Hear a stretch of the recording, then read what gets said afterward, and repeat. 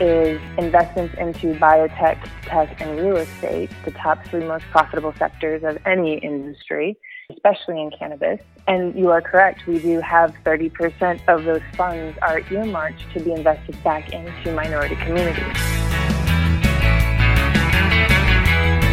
From MJ Bulls Media, it's the Raising Cannabis Capital Show.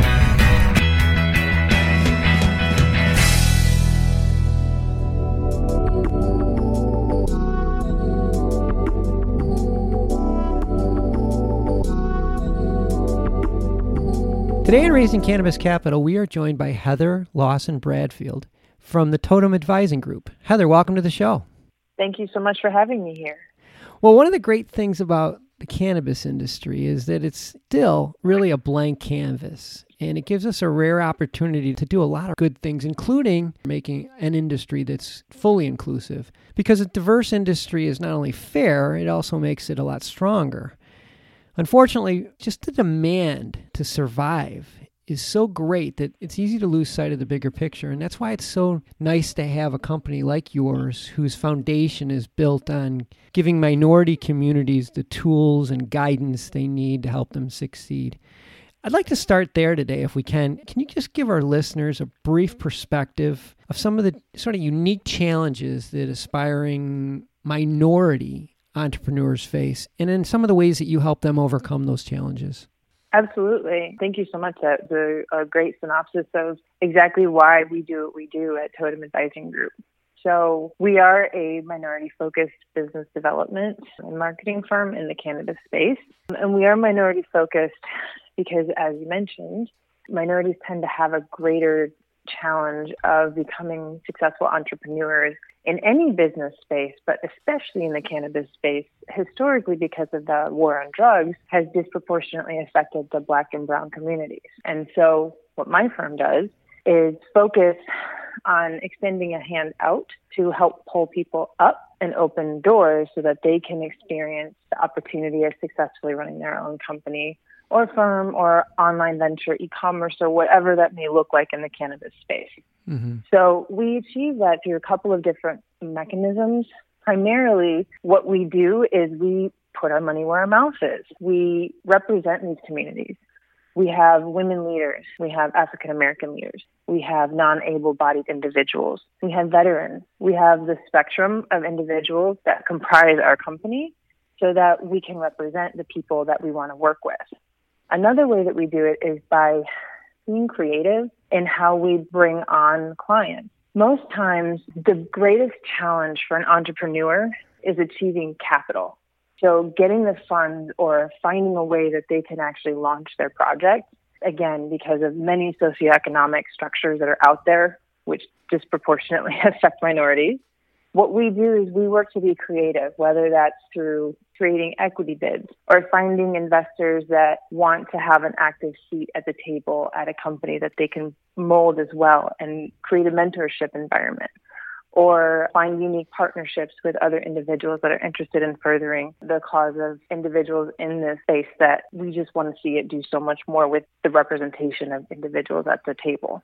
Well, under that same heading, you recently teamed up with C.E. Hutton to help them really ramp up their Legacy 5280 Partner Fund. I had C.E. on the show a while ago, and for those of you that haven't had an opportunity to listen to that episode, for one, you should listen to it because it's great. But the 5280 Partnership Fund is an equity fund that mandates that a portion of all the investment goes to minority-owned businesses. Can you tell us a little bit more about the partnership? Correct. Absolutely. So again, as I mentioned earlier, we really try to walk the walk and talk the talk at the same time. So C.E. Hutton is another minority-focused business development firm located out of Denver. And we became acquainted with one another when it became apparent that we had very similar end goals and objectives. And so we partnered in creating this venture capital fund, Legacy Partners 5280, which is investments into biotech, tech, and real estate, the top three most profitable sectors of any industry, but especially in cannabis. And you are correct. We do have 30% of those funds are earmarked to be invested back into minority communities. Our definition of minority communities are veterans, non-able-bodied individuals, LGBTQ, women, people of color, and any other minority group that we see within this country. We have this set up this way so that we can ensure that there is a door opened for an individual and they can pass that on. And then we begin to see this legacy of generational wealth be created within minority communities that haven't typically had these opportunities in the past.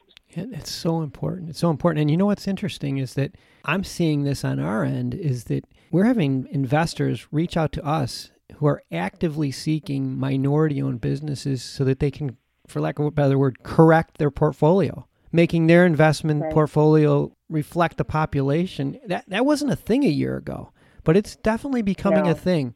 Yeah, absolutely. We do specialize in the minority space. And so I think our opportunity to see individuals walk through the door and say, hey, it's really important for me to ensure that I have the right team in place or I have the right portfolio makeup, and really understanding that diversity is critical to be able to weather the long-term storms of investing. We find it, again, very important to help the communities that we're in understand that while you want an investor, you don't want to be sacrificing the majority ownership of your company along the way.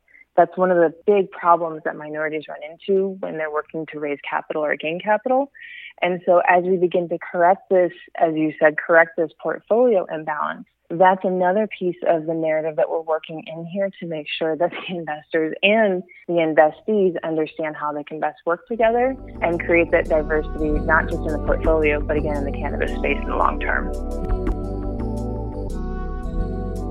If someone wants to correct their portfolio, they can do so by investing in the Legacy 5280 Partner Fund. Are there any investment parameters that they should be aware of? Yes, thank you for bringing that up, actually. So we do work with accredited investors only. Not to say that we would ever turn down anybody that wanted to donate to the fund, because you're more than welcome to donate. This is really about a movement and about changing the landscape for the long term for generations to come, which is why we've named the fund Legacy Partners. It's about finding those legacies with the right kinds of partners. So we do also have a $50,000 minimum investment to the fund. All of this information can be found on our website if you'd like more information. That's great. We'll have all of Heather's contact information and the Legacy 5280 Partner Fund. So we've been speaking with Heather Lawson Bradfield from Totem Advising Group, TAG for short. Heather, I really appreciate you being on the show today. And also thanks for everything that you're doing. This is such important work. Thanks again. Thank you so much. I appreciate you having me here and giving me the opportunity to really speak about what we're doing and the changes that we're working to inflict for all of the individuals that deserve to have a seat at the table in the cannabis sphere. Right time, right place. Let's make it happen. Good luck. Absolutely. Thank you.